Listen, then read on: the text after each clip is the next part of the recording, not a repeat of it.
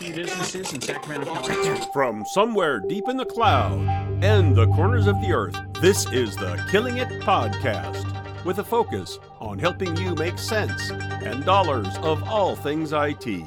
With your hosts, Dave Sobel, Ryan Morris, and Carl Polachuk. We are back. Welcome, everybody, to episode 205 of the Killing It Podcast. You guys were in pretty good coordination. We are like professionals. You can put us back for a reunion show, and it all just comes. I mean, I got to say, that was better than the last three shows. I'm just putting it out. Was, but you know, after you fall off the bike a few times, you let your knees heal, and then you get back on the bike, and then it's just like old skills. So we are back for just for fun. We thought we'd show up in your feed and drop an episode surprisingly in your feed. So hey, we're here. Believe it or not, I think we need to introduce ourselves. So that was Dave Sobel. Say hi, Dave. Hi, I'm Dave Sobel, host of the Business Tech Podcast, and the guy here. You hear that voice? That's Dave Sobel. The next voice is Ryan Morris. Ryan Morris, Principal Consultant, Morris Management Partners. And I'm Carl Polachuk from Small Biz Thoughts. So we are the Killing It Podcast. So if you have not yet subscribed, please subscribe to us on Apple and Spotify and everything else, everywhere else you can find us. Gentlemen, question of the day. The question of the day. What is your favorite childhood Halloween memory? So I have 5 brothers. We were all paper boys, right? Where they had these monstrous, huge bags, right, to carry papers. Well, that's what we carried at Halloween. So no matter what your costume was, you had this big, monstrous bag that would hold like a metric ton of candy. But my favorite memory was we had a neighbor who always baked these tiny little loaves of bread, and then she put them in, plastic bags and handed them out, which is, you would never do that today, but it was so good. See, and I'll go where you're going, Carl, because I remember the day that one of the older kids in the neighborhood taught us at school the innovation of don't bring that little branded Halloween bag, bring your pillowcase. King-size pillowcase, as much as you could possibly carry, right? Now, what I will say is, I don't know about you guys, I'm not a person who dresses up for Halloween these days because I just literally never got into it. It's not because I didn't like the holiday. It's not because I don't think that that's a fun thing. It's because I grew up in a world where it snowed on at least half of the Halloweens that I was doing. So our experience was, you know how when you were a child, you absolutely hated this, but now I look back on it and it is my favorite memory. You'd show up at the door and they'd go, well, what are you for Halloween? And you'd unzip your great big winter coat and you'd open it up and go, I'm a soccer player, but I'm wearing long pants and a coat. Or insert costume here. We were whatever the heck was under the very heavy coat because it was freaking cold out there. See, I'm East Coast boy. I grew up abroad, right? And so like it stopped because Halloween's an American thing. So it stopped for me in like 5th grade. And the question is childhood, because I'm into Halloween and I have dressed up a whole bunch of times as an adult. There's been some really good Halloween parties as an adult, but the question is childhood. And I remember my parents built for my best friend and I this full wraparound car that like with working flashlight headlights. And I was taken around by my older sister who was in her mid-20s and her husband. And they were clearly also having a good time, and I'm putting having a good time in question, in quotation marks. And it was just one of those great, like, there's still a picture of the 4 of us, like, being out there with my, doing that. And so so like, for me, like, that's the quintessential, like, I had the American suburban version of that where everyone's all running around and everyone is all dressed up, and that's my favorite. I do have to say, it is spreading to some countries. So last year I go often in October to the S&B IT Professionals Conference in Australia, right, which is always end of October, and then I wander somewhere else. So in Australia, there's like 3 feet of shelf space dedicated to Halloween, and it's literally like stuff from the 1980s. Like who would put on that mask, right, with a rubber band? But then you go to Singapore, and it's huge there. And, there's some other places where, it's catching on. So anyway, let us do a show. We always do three topics, and today the first topic is on a topic called overemployment or overworking. And this is sort of one of the things that is made possible by technology, where people, because everybody's working remote, they say, hey, guess what? I don't have to be limited to one job. And we're going to actually put some links in the show notes. People are applying for multiple full-time jobs. Now, I will say my bias is if you're a contractor and you overextend yourself and you make commitments to 80, 90, 150 hours a week and you don't fulfill that, the market will take care of itself. You will lose those jobs and you won't fulfill your promises and everything will fall on its face. And if you manage to use tools to make yourself appear productive enough and your contractor renews the contract, it's all good.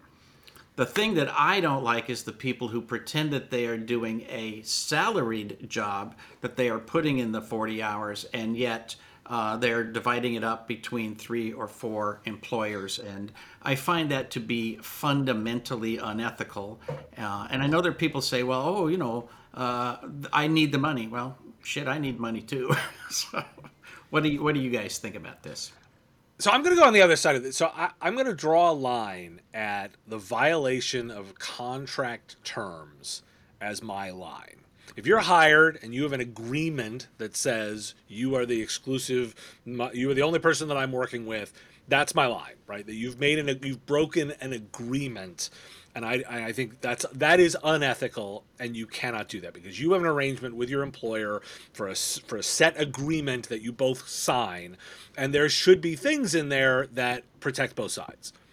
But I'm going to sort of say, like, if you don't have that, I don't care. Like, I don't. Have you ever had such a thing? Like, no, I have not. Right, as an employee, like, no, and you can't work for anybody else. Well, and this is sort of so this is actually my point is the, like, if employers have to be a contributing portion of the relationship, and you exchange and you negotiate what those terms are. And I don't buy into this idea anymore of this, like, there's this implied agreement stuff, because that's not true on the other side.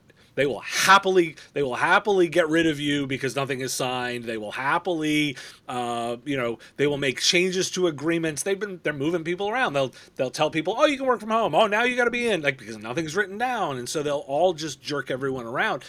Every big company CEO is a master of the universe and genius on the way up, and blames the market on when they make mistakes and comes down and lets people go.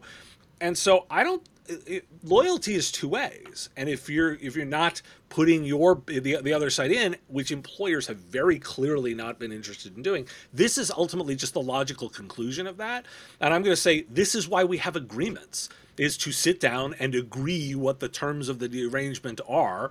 And if it's not written down, it's free for all. Knock yourself out. See, and I will go to the level of Carl, when you opened and gave us the description of a contractor who works multiple fractional engagements, does not require 40 hours a week in order to get one thing done, but adds enough value in the limited engagement that they have with a particular focus, with a particular project, and a measurable outcome. I think you just described my business model for the last 13 years, literally, right? Like I said, I'm not going to be full-time employed by any one organization because A, it doesn't take me 40 hours to deliver very meaningful outcomes, but B, there are many people, and to be employed by one organization, we all know there's filler, there's water cooler time, there's things that are, meetings that could have been an email, and so forth. We all know, and I've been amazed over the last couple of years as we try to normalize coming back out of the pandemic, where remote work was quote unquote required by the universe, right? As we've been trying to normalize, all the articles that we've been reading that say stuff like, well, all that inefficiency is good.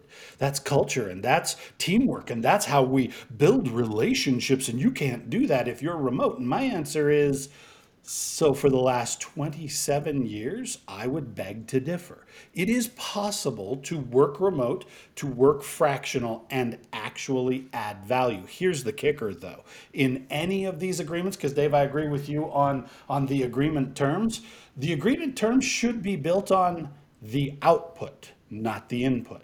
The Well, outcome, not the effort that it takes to in get a there. perfect world, that's true. And back the last time we were doing a show, we may actually have covered this topic on our last episode. But I've always taken the argument that I measure output, but I measure output with contractors. If I hire somebody and the expectation is they will work 40 hours a week for me, if they've got 6 jobs, right, because they have tools, I want that. I want that productivity, but I don't want my job to be measuring every minute of their day. And if I know for a fact that the people who are going to take advantage of this, the era we live in, I know that there are thieves out there. And to me, they are thieves. If you put in 14 hours a week and you bill me for 40, you are stealing my So, money. And the problem is that if you look at like the fraud with unemployment because of the all the money the government was spending, California has $32 billion worth of fraud because people could log on, file all this stuff, get a bunch of money, and they don't care about you and they don't care about the taxpayers, and right? They just want their money. Those people are now pretending to be working jobs, and they will just do it until the money stops. Then they'll go steal it from somebody else. And I think employers need to be aware of it. And to Dave's point, maybe we are in an era where you have to have a contract that right, says, and you right. can't work for other people. Or if you do work for other people, I don't care, but make sure you put in the Right, and hours for this me. and that is literally my point: is write it all down. That's what contracts are for. That's what agreements are for. But don't. I think the expectation of implied loyalty and such, and the what I'm pushing back on also is this like shocked faces of these horrified CEOs of, oh, some people are stealing from. Come on. If it was turned around the other way, I don't know. Last I checked, you were all happily bragging about laying people off and just the ability you had to leverage based on that flexibility. You enjoyed it when it was your side, but you don't like it when it's the other side. You don't get both. Well, You have. I would encourage people to go to the overworking.com website and look at it because I have to say, Dave, you make it sound like all of these people are honest, hardworking professionals who are just not trying to true. earn a living. And a huge percentage of them are just thieves who literally do zero work, sign up for jobs, take the money, disappear, go to the next one, rinse, repeat. But we can both be right at the same. This is where we can both be right at the same time, right? I can push to defend hardworking people so that they get the privileges and rights and benefits of the relationship, and I can push back against those that are doing. What I'm saying is this is the logical conclusion of employers thinking the best way to leverage their power is not write these things down and not create those relationships. And you know what? This is what's going to happen is that bad people are going to take advantage of that, and that's my point is the look, they can't have it both ways. You cannot have a world where you can do whatever you want but then expect employees on the other side to always be completely ethical and not be taken advantage Yeah, of. and this is where I will suggest it boils down to an evolution of basic metrics and terminology. You guys remember early days of the cell phone industry? How did you pay for cell phones? By the minute, right? And it rounded up to the next minute, whether you ended at 5 seconds or 59 seconds, right? That was the way that it was done then. And we were charging and getting our business models built around individual units of communication. How do you pay for your cell phone now? By a unlimited contract on the ability to be connected and in touch. How about we do that for employees? How about we just redefine things? Like, Carl, don't buy my hours, buy my outcomes. And then if it takes me longer to do it, that's on me, not on you. Yep. All right, guys, let's move to our second topic because very big things are happening out there in the world. When last we convened, we made the observation that we were entering a brave new world, specifically in the context of artificial intelligence. ChatGPT lit the world on fire back in the winter of 22 and into 23. And now we are 8, 10 months past when we last made our personal observations. And we are keen to come back together and say, well, what are we using it for? What are you guys using it for? What is good? What is not good about all of this stuff? I'll put this to the context so you guys can kind of dive in here. Number one, does this feel like to you the way that the internet felt back in the late 1990s? Phenomenal cosmic capabilities, itty bitty use cases. We didn't know what the heck we were using it for, but we knew that it would be something. Does it feel like that? Or does it feel different to you guys? Let's get practical. Talk about AI use cases in your real world.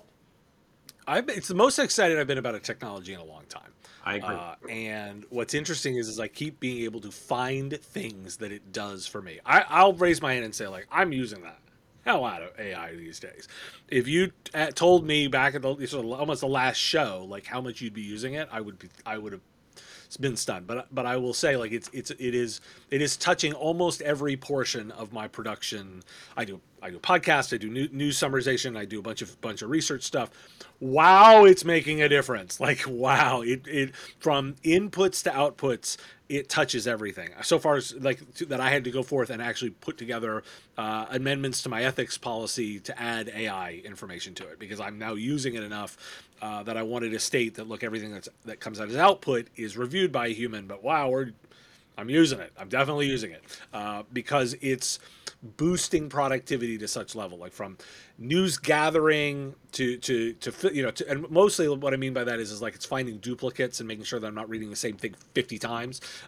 It's summarization, synthesis, then retooling content, helping reshape it, helping. And then also in the creative portion, I use it as a partner. Like, hey, this is what I've done. What did I miss? Give me 5 other ideas that I might have not done this, and I'm reviewing them and using this input. It's kind of amazing, and I keep circling this as an area where I think this is the massive bit to help organizations be effective with it. And it's more around like policy and compliance and the way it impacts with human usage that I think is all the value. And I think there's going to be a ton of business there. But for me, it's been Well, I'm loving it because I feel like, I'm as we all are, a student of technology. Like, I love going back and saying, oh, here was the evolution of the telegram or the car or whatever. And I feel like we are in the middle of something that, instead of taking 30 or 40 or 50 years, we've literally seen 10 or 15 years worth of evolution in the last 12 months. And, 12 months ago, October of 2022, I couldn't spell AI, right? So now it's everywhere. And the thing is, I feel like it's just such an exciting time because we're literally in the middle of it as we see it exploding into new opportunities, creating new jobs. I personally am committed to the fact that I believe that the low fruit for IT consultants is training your clients.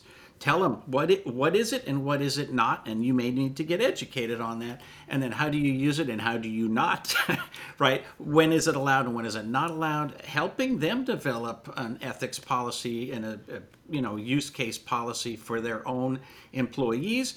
Do some training. Like, this is how you do it, because some of the most powerful things that I've seen people do is get the prompts right. And being a prompt coach is literally a job that didn't exist a year ago, and now it's something that pays 6 digits, for goodness sake. Right? So, and you don't have to be young and hip in order to get into this. Anybody can get into this. And because we have so much online ability to work, holy smokes, I just think it's a beautiful time to be alive. See, and I will agree with you there. It is. I just did a look down at my phone to see what headlines have come in. just while we've been recording this, and I had 9 little things come in, right? Newsletters, news announcements, all the things that come into my inbox. Of those, I said 9 of them that came in, 7 of them included AI as one of the topics. It is everything and everywhere. And while Dave, I will agree with you. So if you guys are listening, kind of put this into an architecture. Dave outlined level 1 of the services. We need to put guardrails, we need to establish policies, and we need to have ethics and institutionalization of how you use a new technology. And then Carl went to level 2 of here's how you functionally or as a technician use these tools very effectively and actually create more productivity and more value output using them. I'm going to recommend that the highest form of value for everybody, once you've established your policies, once you've given people tactical training on how to use the tool, the question is, yeah, okay, so, but what would I use it for?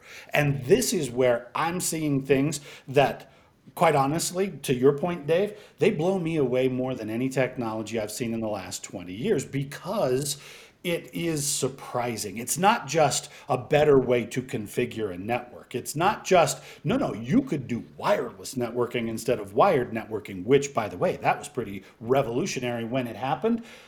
This is, no, no, here's a tool and it'll do 101 things and you've thought of 3. And there's somebody else out there who can come in and go, well, wait, what about this? Or what about that? And Dave, as you're illustrating, you're using it for news gathering, you're using it for review purposes, you're using it for productivity applications. This is where I see people actually getting value, and I know 2 people who are currently doing this as a business model. Contractor, not full-time gig, fractional, for many of their customers, to be topical on our first conversation. They are getting vertical and they are getting industrial, meaning they are going into organizations and saying, hey, you're a law firm. Where are the ethical boundaries? Where what is okay, what is not okay? And then here are specific ways for business development, for client relations, for actual discovery within a case, for courtroom preparation, right? Like they're getting granular on how you use this stuff. And then others are going in and saying, oh, and by the way, these are the things that humans are required to do, i.e., manufacturing and logistics and distribution. Humans must do these things. But here's all the other things that you could use this technology for. We're at the point in this evolution of technology where it's not about who can monitor and manage it from a remote location and make sure it doesn't fall down, just utility administration. This is the creative implementation. This is the engineer's mindset that says, here's 10 tools. I don't know. What do you guys want to do with it? Well, and that's you've outlined exactly things that are perfect services, right? Like they're perfect consultative. Go into an organization and help them. Like when you describe it that way, it's like, oh yeah, the circle here, everybody. This is great services. Like this is where people should be in terms of investing in services. So it's why I'm super excited by this, and I love the analogy that I've sort of latched onto. The guys over at the Tech Meme Ride Home have this idea of the varietals of grapes and the various models being like that, and it extends perfectly into winemaking the way you use that. If you think of those models that way that a winemaker thinks of grapes, then it makes solution providers the sommeliers, right? And you're the people that are matching the right wines to the right customers, and it's exactly the logical extension of where this all goes because all the AIs are not the same, right? Different language models, different technologies, different types.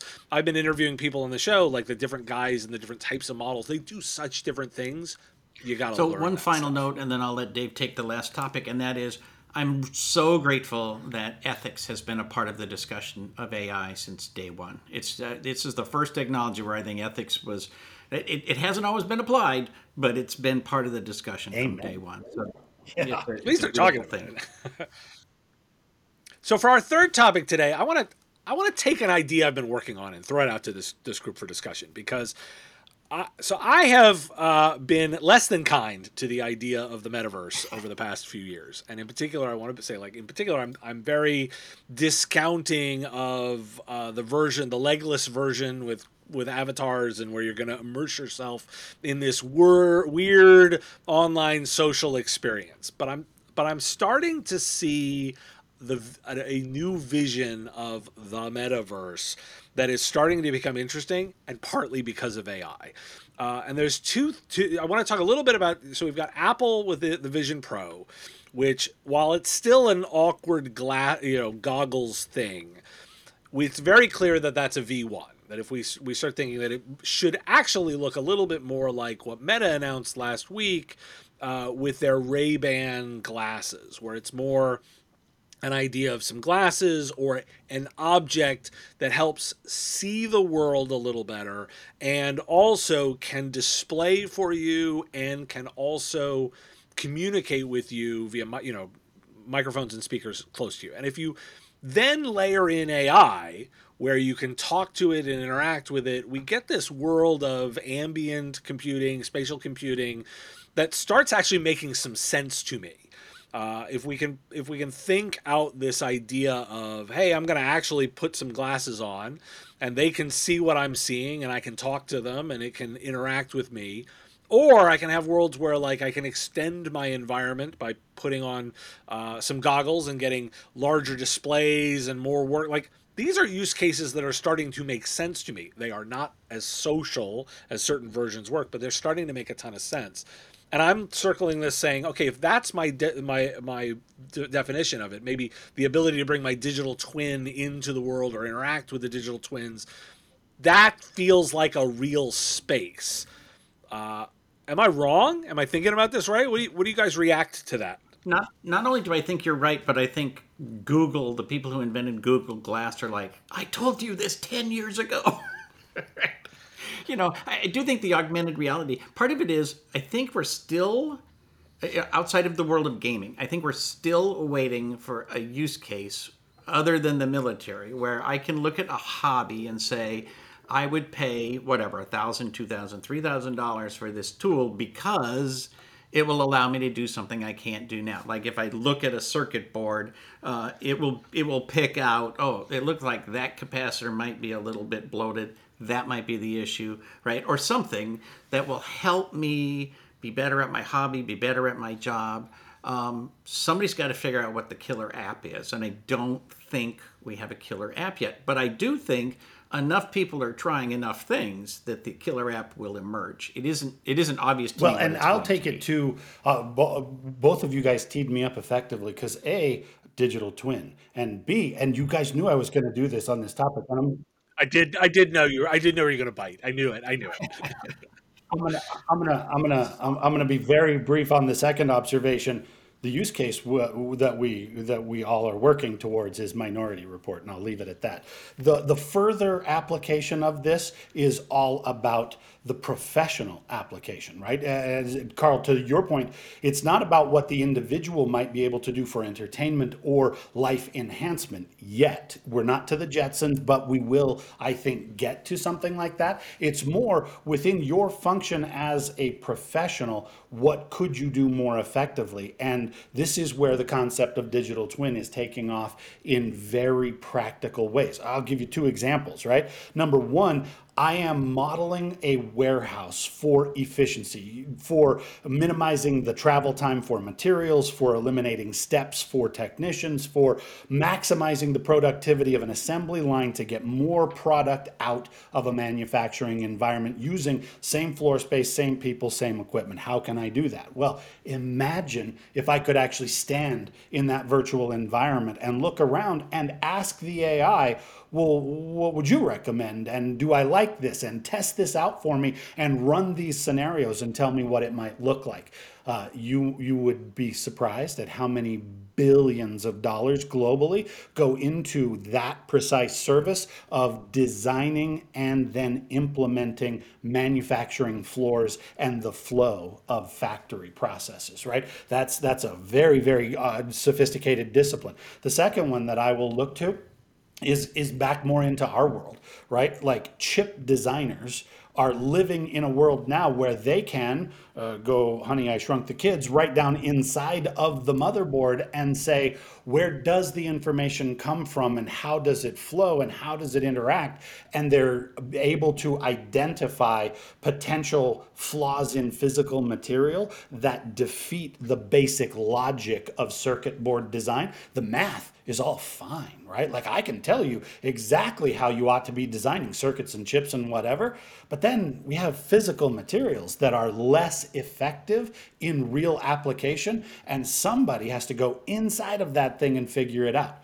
I don't want to get shrunk that small and go into it physically. But if I can do that in an augmented way, now the concept is working very, very effectively. But it begins and it ends with the concept of the digital twin. Everything that is in the real world replicated into the digital world where we can now interact with it Well, productively. I knew you'd bite, but I also have to say, like, so the demos that I'm starting to see are the ones where, in particular, you're wearing these glasses and you interact with the AI and say, well, what am I looking at? And it identifies the building and it provides context and information, and I can speak to it. And it's this combination of vision with audio and AI that brings it all together in a way where it's like, oh, I can actually start being smart enough to relay information, understand context, get the information from around me, and provide it to me in a more discrete kind of way.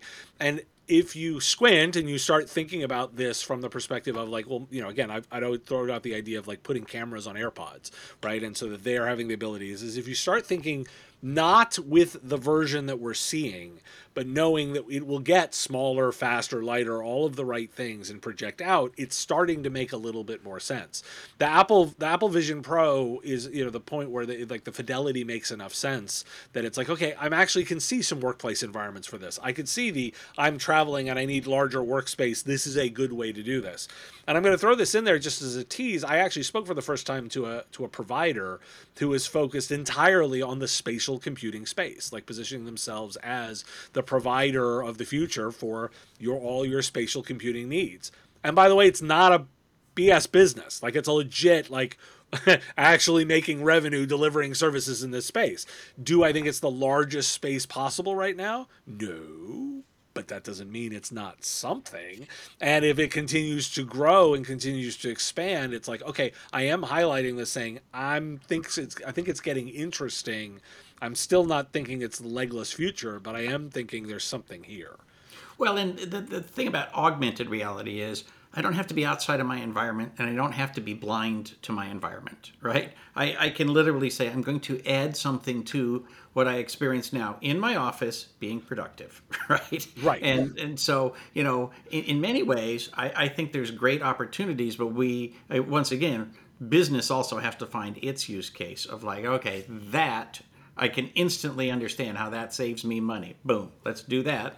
And you get your toe in the water, and then they start to have a budget for augmented reality, and that will be huge. Well, and to put it in very practical terms, are we 12 months away from multi-million unit sales to individuals for consumer purposes? We are not. Are we 12 months away from multi-million unit sales to organizations for professional applications? I would argue yes. Maybe we'll see. I mean, it's at least becoming a thing enough that I wanted to bring it back and go like, okay, I see the vision a little bit more, and it's actually happening. You see the vision. I see the vision, and it's actually happening. Sadly, we're done with that topic. Happily, we have completed yet another episode, and this will bring us to the end of episode 205 of the Killing It podcast. Thanks for tuning in to the Killing It podcast. Please share with your friends and tell everyone to subscribe on iTunes, Stitcher, and all the podcast places. Join us next week and help us keep killing it in the technology business.